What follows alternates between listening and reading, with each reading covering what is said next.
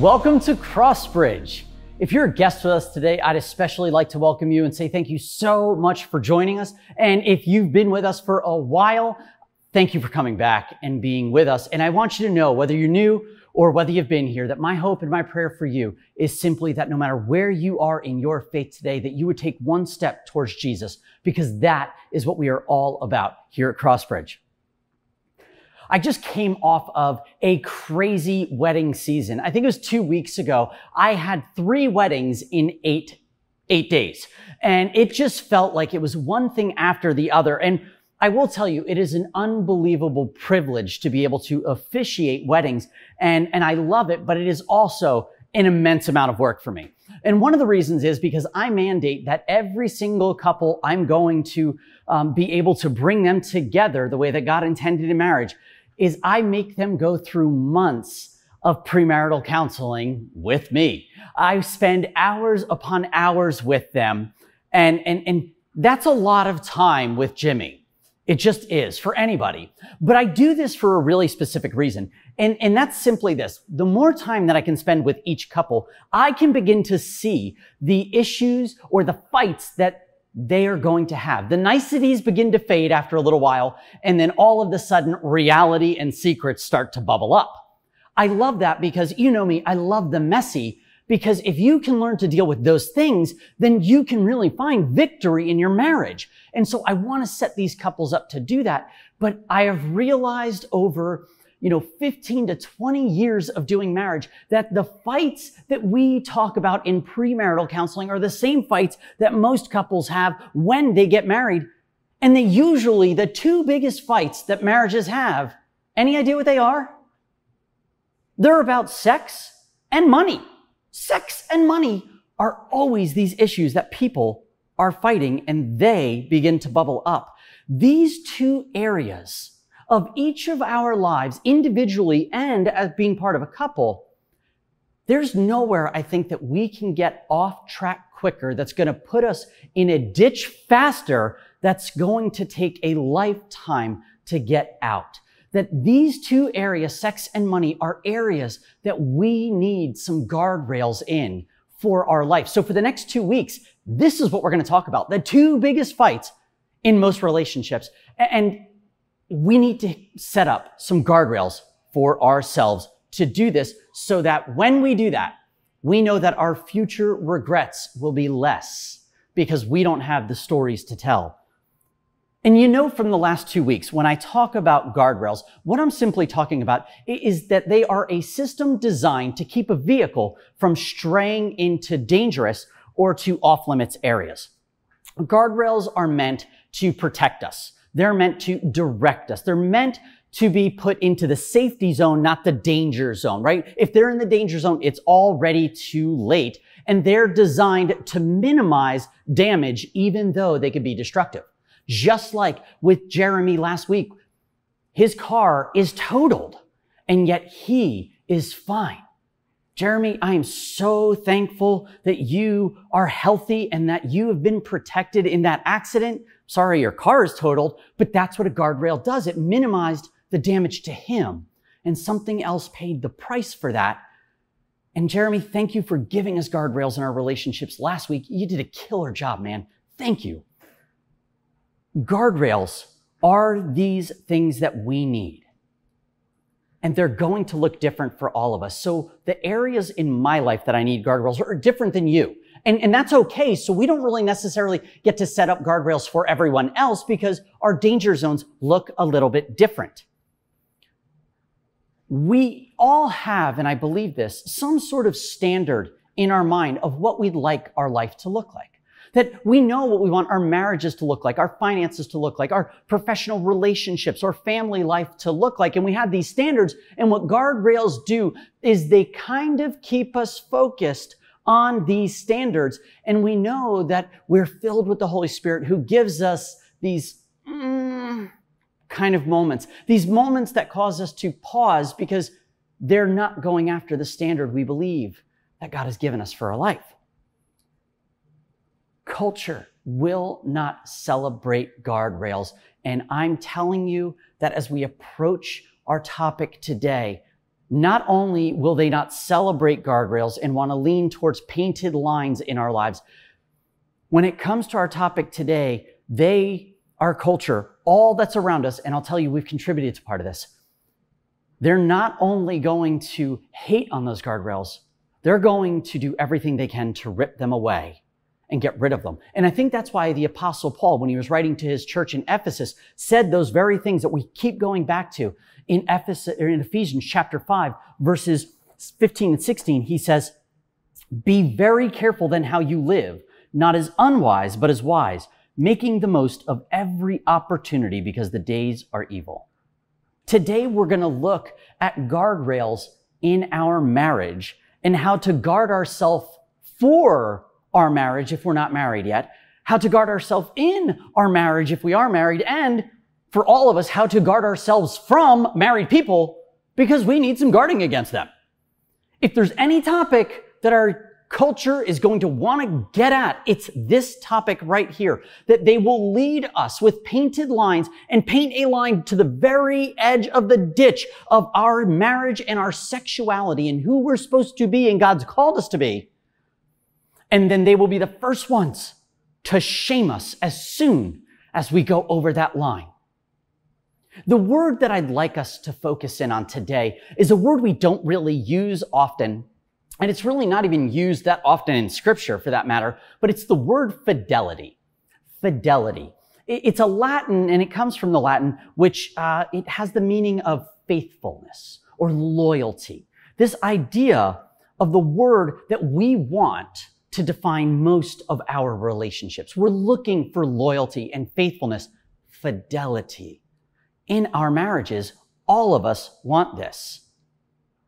And our culture will say fidelity, loyalty, faith, it's really not that big of a deal. And we created this monster that we live in that says your idea of commitment is really not that big of a deal. And just think about this. When you look at the movies, the music, the media, the books that we consume, if we are being entertained by it, almost everything we view glorifies sex outside the context of a covenant marriage where God has designed it for. It normalizes things like hooking up with whoever it is that you're around. Any random people, go ahead. It was a good night. It normalizes affairs, and it's just part of what happens. And right now, if you jump onto Netflix, 2 out of the top 3 shows that are trending in the US at this current moment are centered around sexuality and sex outside the context of marriage. We watch this all the time, and it has become so normal for us. That is, until it actually happens to a friend or a family member in real life. Then it mortifies us. It devastates us. It actually disgusts us, and we stop and we entertain ourselves with this content, and then we freak out when it happens around us. How could we ever do that? How could they do this or cross that line? And the reality is we have built a system around us where there is no guardrail, but nothing but a painted line on the edge of the bridge, and that drop-off is steep. And as someone who walks with couples, I need to tell you, I walk with couples in all different steps of life. I believe that if we could get marriage, if we could get this one thing right, it would change everything around us. And I know that sounds so dramatic, but I absolutely believe it. I pray for it. I pray for you. I pray for my marriage, for our church, for South Jersey, New Jersey, the US and the world, that we could get marriage right. Because if we could get marriage right, everything would change. There would be less poverty, less domestic violence, less unwanted pregnancies, fewer kids in foster care without their biological moms or dads. And we all know someone who's grown up in a home, or maybe it's you, that your life could be different if someone had guardrails in their marriage. We all know how important this is. And God Himself uses marriage as an illustration of His love and His relationship between Him and the church. So let me just ask you then, if you knew this was so important, and if you were God and you knew fidelity, loyalty, marriage, and it's how it works together was so important, and you got to inspire someone to write about it, what would you inspire them to write? What would you tell them to write? Would you tell them, you know what, just wait until you're ready. It'll be fine. Just protect yourself. That's what you need to do. Would you inspire them with, it's your body, your choice, do whatever? Well, 2,000 years ago, the Apostle Paul, who wrote what we read in Ephesians chapter 5 a minute ago, he actually has a moment where he's writing to a church that he has visited quite often. And it's a church that seems to have some issues because as a whole, he knows what's happening and they don't look that different from the church or from the culture that's around them when it comes to sexuality. That there are lots of gray areas and painted lines everywhere. And the Apostle Paul's writing to them saying, this needs to look a little bit different. I need to help you set up some guardrails because there is something off in the church. And if you have your Bibles with you, I would love for you, if you would, to turn to the letter to 1 Corinthians, Paul's letter to the church in Corinth. And we're going to be in 1 Corinthians right now. And if you don't have a Bible, we would love to send you one. Just let us know and we will send it. We would love for you to have this. This is where our truth is found completely. It's the best. So we're going to be in 1 Corinthians chapter 6. And we're just going to start at verse 18 and we're going to break it down nice and slow, okay? The first thing that the Apostle Paul says is to flee from sexual immorality. Now, let's just hang on a second with these 4 words, flee from sexual immorality. Because I already know what some of you are thinking. If you have not been to church in a while, or you've always been to church and you think, oh great, now he's going to start hating on sex. Now he's going to start hating on all the things that happen and tell us that sex is bad and it's the worst. And let me just tell you right off the bat, that is not my intention. That is not what I'm going to say by any means. But the problem is when we bring that attitude to Scripture, we interpret what it's going to say. We think we know what it's going to say. And the first 4 words that the Apostle Paul says here, flee from sexual immorality, you already believe it. You already believe this is true. And I know that because if you're married, this is what you hope for your spouse already. Husbands, go ahead and tell me, what do you hope for the sexual integrity of your wife? That she would flee from sexual immorality. The same thing a wife hopes for her husband, a fiance hopes for their future partner, that a boyfriend hopes for their girlfriend, that a brother hopes for his sister, and a sister hopes for her brother, and a parent hopes for their kids. What do we want for everyone else's sexual integrity, sexual purity that we love? What do we want from them? That they would flee from sexual immorality. So before you say, I can't believe this is what it's going to say, you already believe it. You already are here with me.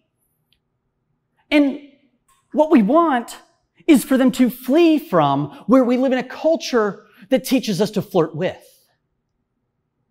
We want them to flee from, but our culture says flirt with. Get as close as you can to that line, asking, how much can I get away with? But never telling you that the ditch on the other side, that one's going to leave a mark for life. And 2,000 years ago, Paul gets it. I love this. And he continues. He says, flee from sexual immorality, all other sins that people commit. Now, look at those words, all other sins.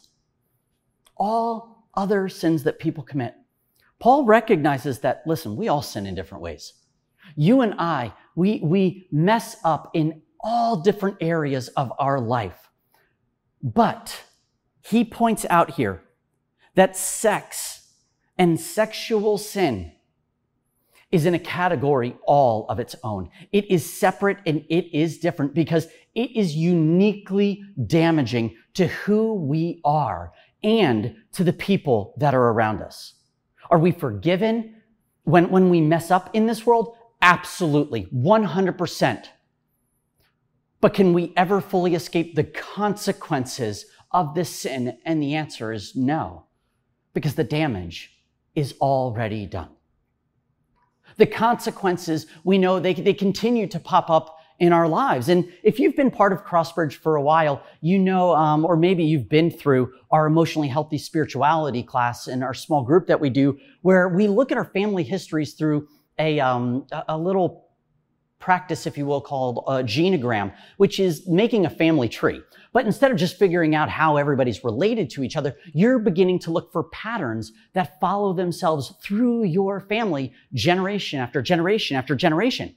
That things begin to come through and you will begin to see that sexual sin, affairs, and, kids outside of wedlock because promiscuity was just part of life. Half brothers and sisters while parents are still married. All of these things begin to trickle down and you go, this isn't new. This has been part of our story. But one of the problems with figuring out any of those things is simply this. It gets difficult when it comes to sexual sin in people's lives because we don't like to talk about it. We don't like to talk about it. And this is because sexual sin will make you a liar and a secret keeper more than anything else will. It will make you a liar and a secret keeper more than anything else will. We'll admit to all types of different sins in our life. In every area, it could be huge. But with this one we hide. This one we cover ourselves up, which is one of the reasons when I'm sitting at a table with someone in premarital, this all has to be on the table. No secrets allowed. It's got to get out there. If you ever say, Pastor Jimmy, will you marry me? Your sexual history will be on the table. It has to be. Because your partner, your spouse, they need to know this. They're yours for life. If they don't know it, there's trouble. Because sexual sin has this ability to get its roots so deep into our life and we begin to worry, what if that person really knows about where I've been, what I've done, and who I've been with? Will they still love me? And so we hide from that stuff. We keep those secrets from them because we are worried about what others are going to think about us. And Paul gets this. Paul gets it. Are those sins unforgivable? No. God's love for you does not diminish because of this. His love for you is huge. It is great. But these types of sins are in a category of their own and they carry consequences like no other area carries. We can recover and move on from almost anything that hits our lives, but sexually what has been done to you or what you have participated in willingly or unwillingly has the uncanny ability to follow us for the rest of our lives. That there are parts of who we are that are forever changed because of our sexuality. So Paul continues in this verse, and he says, flee from sexual immorality. All other sins a person commits are outside the body, but whoever sins sexually sins against their own body. And I keep saying sin sexually, and I feel like it's important that we kind of define this because I think we all kind of have different ideas of what that might mean. And so when you look at the New Testament from Matthew all the way through to Revelation, where we have these teachings of Jesus and his apostles, when Jesus talks about sin all the time, he continues to bring up that for today, it's really going to come down to not loving someone who's created in and in the image of and by a loving God. That sin is any time that we're not looking, living, and loving like Jesus did when it comes to other people. He valued all people, right? Every single person who came across his path, he loved them and he valued them. He honored them. And anytime we do not value, love, and honor the people who come across us, we're not lining up with Jesus. And this is sin. And we devalue people when it comes to sin sexually. And it's hard to be in a relationship with God when you don't value his children. And if you have kids, you know what I'm talking about. You start critiquing or getting on my kids, we're not cool. We're going to have some issues. As Christians, we are called to love like Christ loved us, to bring value and worth into each person's life that is around us. And sexual sin here becomes a bigger issue because God loves the people that you're potentially hurting. And he loves you. God doesn't want you to hurt you. How amazing is this? When you take, though, something that was promised or intended for someone else, and you take that from them, you are sinning against that person. This really all comes down to valuing and cherishing every single person who's around us in our homes, at our schools, on our sports teams, at work, at church, at youth group, at the pool party, at the beach, wherever it is that you go. God loves every single person you're staring at and I'm staring at. And he loves us too much not to say something about this area because of the impact that it could have for the rest of our lives. And this is why Paul says, listen, this isn't just a sin against others. This is a sin against your body. And you may be thinking, how's it a sin against my body? This is great. We begin to rob ourselves of the future intimacy that God has designed for one person, to be shared in a beautiful covenant, loving relationship with trust and transparency and beauty and laughter. And yet we rob ourselves of what could be the future. Sexual sin is just a different beast all to itself. And more than anything else, this is an area of our life, especially in the world that we live in now, that's evil, that we need guardrails. Let's look at verse 19. It says this: do you not know that your bodies are temples of the Holy Spirit who is in you, whom you have received from God? You are not your own. I like how Paul shifts the conversation here a little bit. He takes it from a place of having consequences to our sexual sin to really making it about our identity, who we are. Do you know who you are? He says, do you have any idea who you are? And I think we value ourselves pretty low most of the time. We're super critical of who we are. And Paul says, listen, church, do you know who you are? You're the temple. And to them, that meant something because temples were a place of sacredness. They were a place that was considered holy and set apart. For us, we think, oh, we're the temple. That's cool. That means nothing because we don't really think anything is sacred in our culture. And Paul says, no. You want to know what's sacred? You. And it doesn't matter who the you is that I'm pointing at right now. And yes, I am pointing at you. You are sacred. The Holy Spirit dwells and he lives in you. You are a sacred image bearer, designed beautifully, wonderfully, and for intimacy with one other person. This is how we are designed. You are valuable. And you need to understand that the value that you carry, value is not in the container, but it's determined by what it contains. Value is not found in the container. It's found in what it contains. I just got back from a trip in Colorado and I was away for a week. And the truth is, if someone stole my bag while I was traveling, it's not that big of a deal. The bag costs like $20, right? But if all of a sudden they stole what was in the bag, my iPad, my IDs, my wallet, that extra cash that you keep trying to hide or whatever. If they stole those things, that's a much bigger issue. You contain the image of God. You are valuable. And this verse ends very simply with listen, you're not your own. Our culture hates this type of guardrail. And they teach us to say, yes, I am my own. It's my body, my choice. I can look at, do with, and experience whatever I want. No, you are not your own. And actually, that's a really good thing because not only does the contents of a container determine its value, the ownership also determines its value. I jumped on eBay today and I realized that if I wanted to look for a 1930s oak dining set, a set of chairs, I found a set of 6 for $300. It's $50 a chair, right?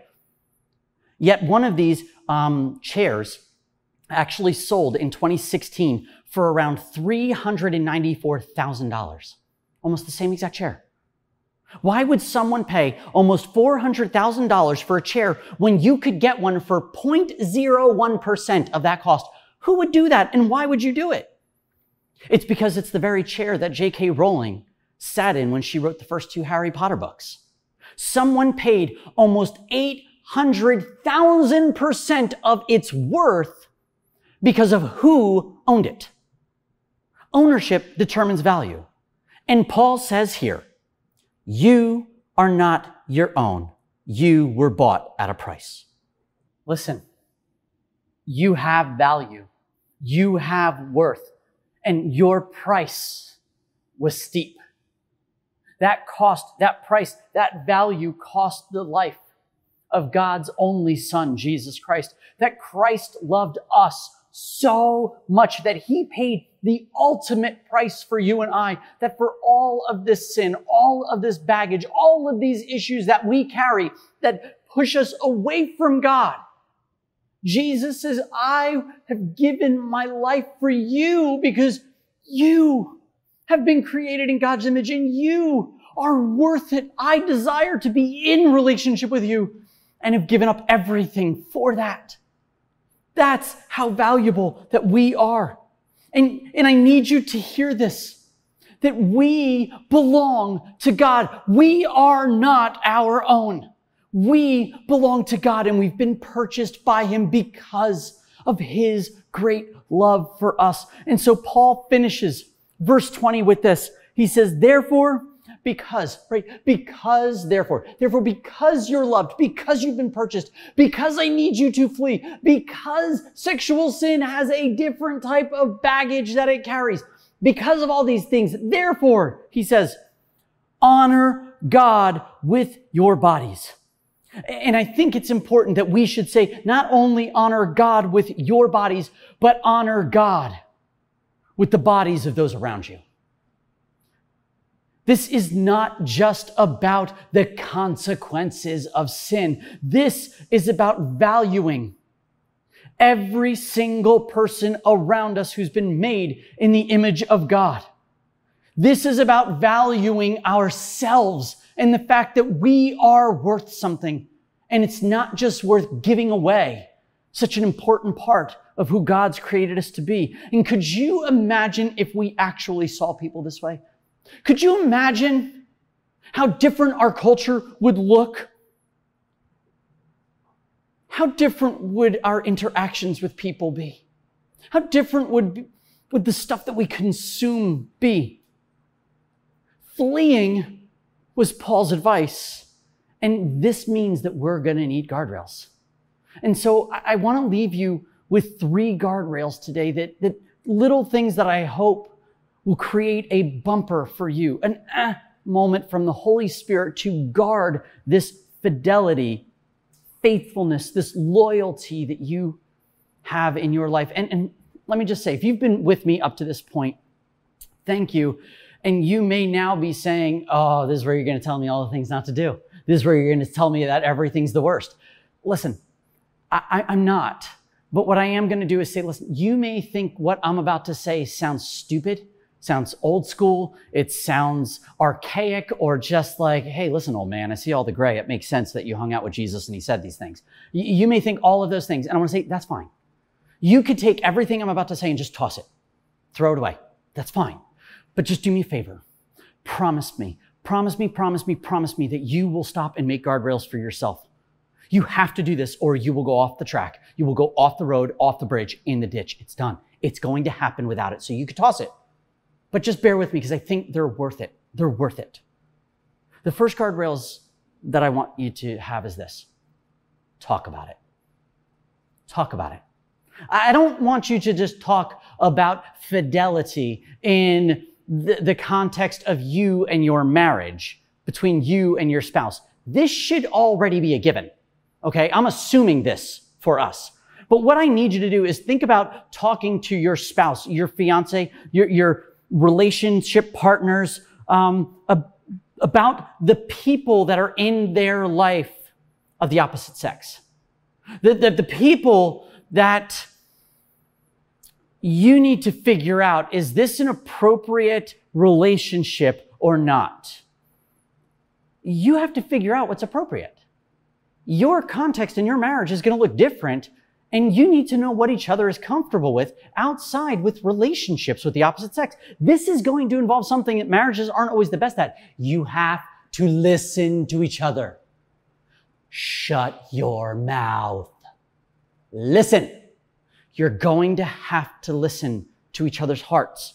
And I would encourage you, avoid traveling, being in your home or someone else's home and eating alone with someone of the opposite sex.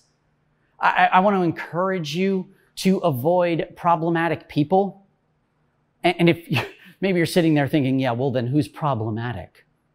You already know who's problematic. You know the person that you could go left to your desk, but you go right because you just want to see them. You know the problematic person who you go out of your way to sit by because they tell you the nice things you wish you heard at home. You already know the person that you're trying to make sure you go to the pool party they go to, you go to the beach when they do. You know the problematic people that are going to cause you to mess up. I don't have to define that for you. You're smart enough to know that because you're already asking the question. If that's the person who comes up in your head, they're problematic. That's it. It's that easy. And I'll be honest with you, sometimes we can be blind to this. I'm just being upfront. Sometimes we miss things in this world, which is honestly why we need to talk about it. My wife and I, we are very transparent in this part of our relationship. We always know who we are with and where we are. That is a common conversation for us. She knows, I know. It's very clear because we see things that the other doesn't. For almost 18 years of marriage, we have said to each other, I don't know what it is about, and it's a person, but they just make me uncomfortable when I see them with you. There's something that just seems off about the way that they look or that linger or that tone or something feels off. And you could be like, oh, you're so jealous. It's not that. I've learned sometimes these are Holy Spirit things that make me go, that person is a problem. It's not that I don't trust my wife. It's that there's something off there. We come up with guardrails together so that we know how each other is operating with the opposite sex. That's a healthy thing, which leads to our second guardrail. Tell them about it. Tell them about it. There can be no secrets in your relationship. No secrets in your marriage. This is your life partner, the person you have agreed to walk to death next to. And lying and secrecy have no place in any marriage. Not between God and his church. Lying and secrecy is a no-go. In your marriage, lying and secrecy are a no-go. Both Eileen and I, we share everything on our phones as well. So our calendars are shared. She knows when I'm going, where I'm going to.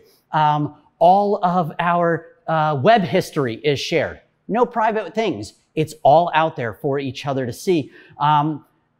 We keep Find My iPhone on so that we can always kind of have an idea of, oh, well, you're late from this. Are you okay? What's happening? And we can kind of see where each other's at. It's actually pretty funny. I told you I just got back from Colorado, and while I was out there, my wife had texted me a couple times and I just didn't respond. And I didn't respond because when I'm on the golf course or I'm playing disc golf, I put my phone in my bag and I ignore everything because I'm there to compete and win. You know, I want to do it. And so I don't want to be distracted.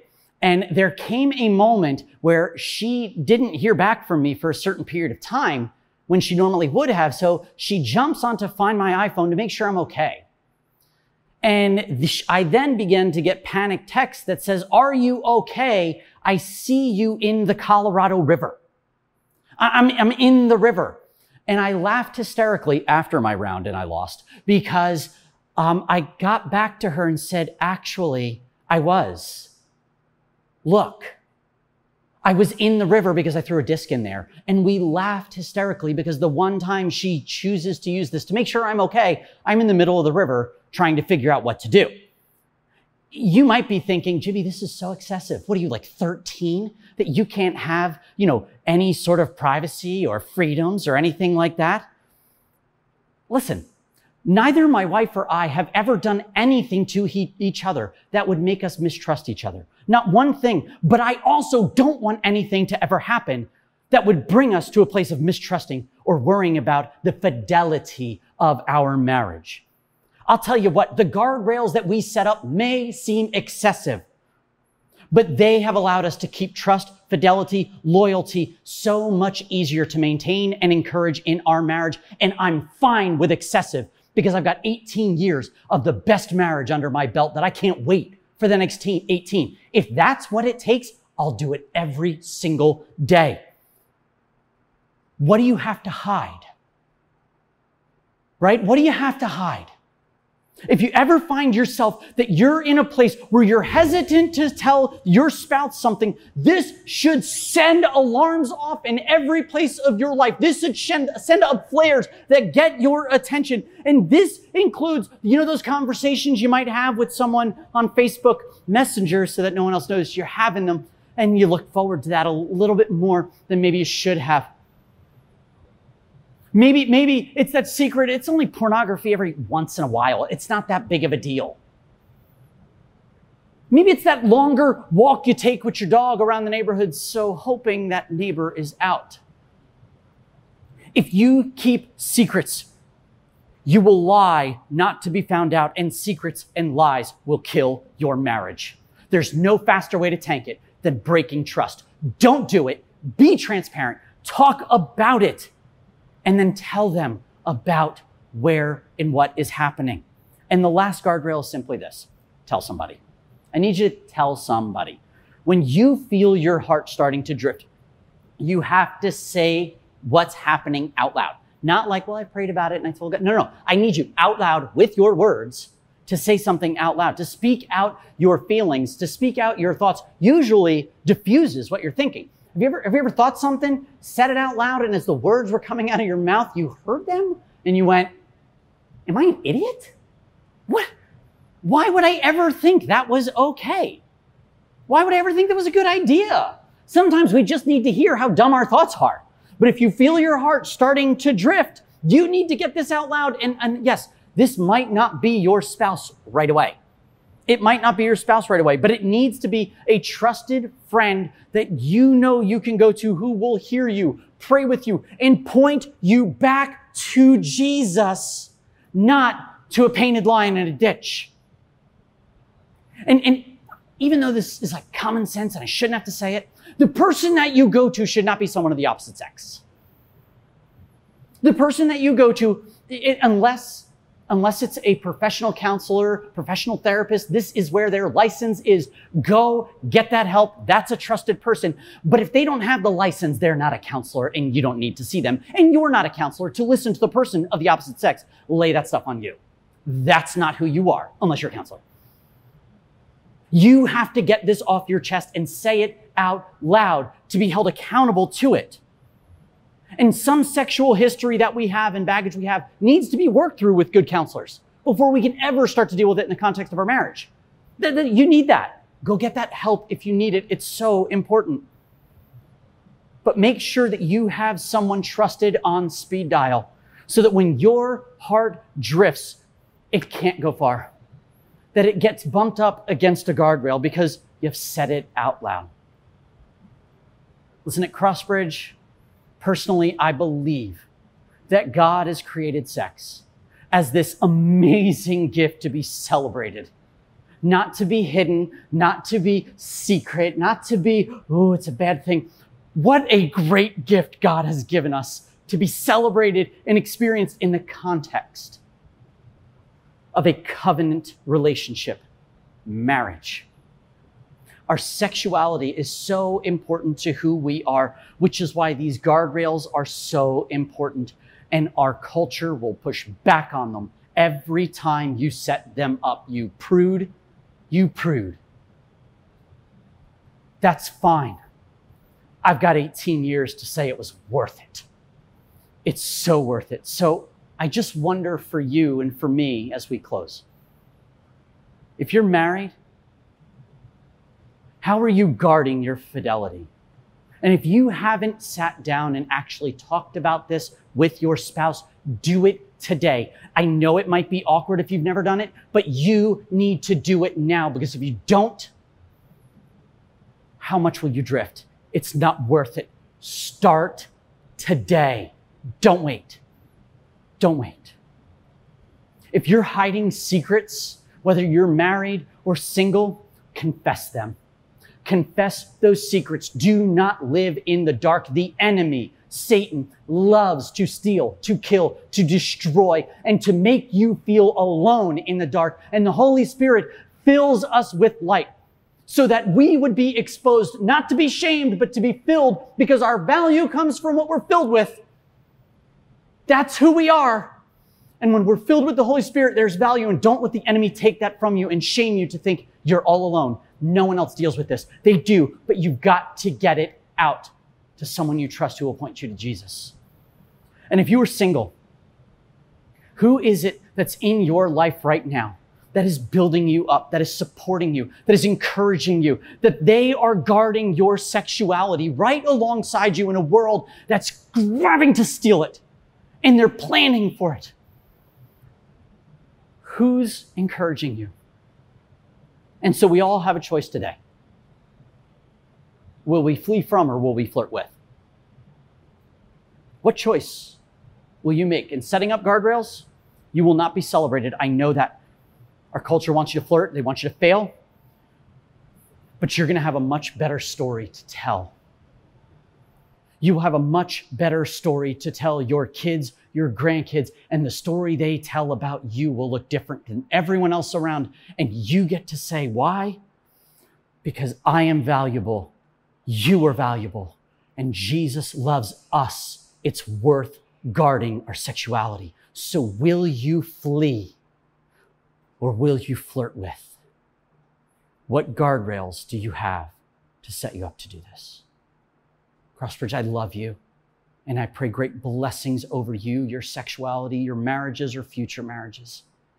That God would give you wholeness in this area. And where there's brokenness, would you ask God for restoration, for healing?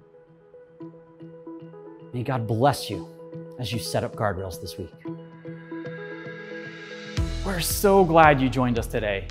We believe that steps of faith happen in community, and we would love for you to connect and grow with us in a small group at Crossbridge. Our chat hosts are dropping a link in the chat now so you can see all the virtual and in-person groups we have available.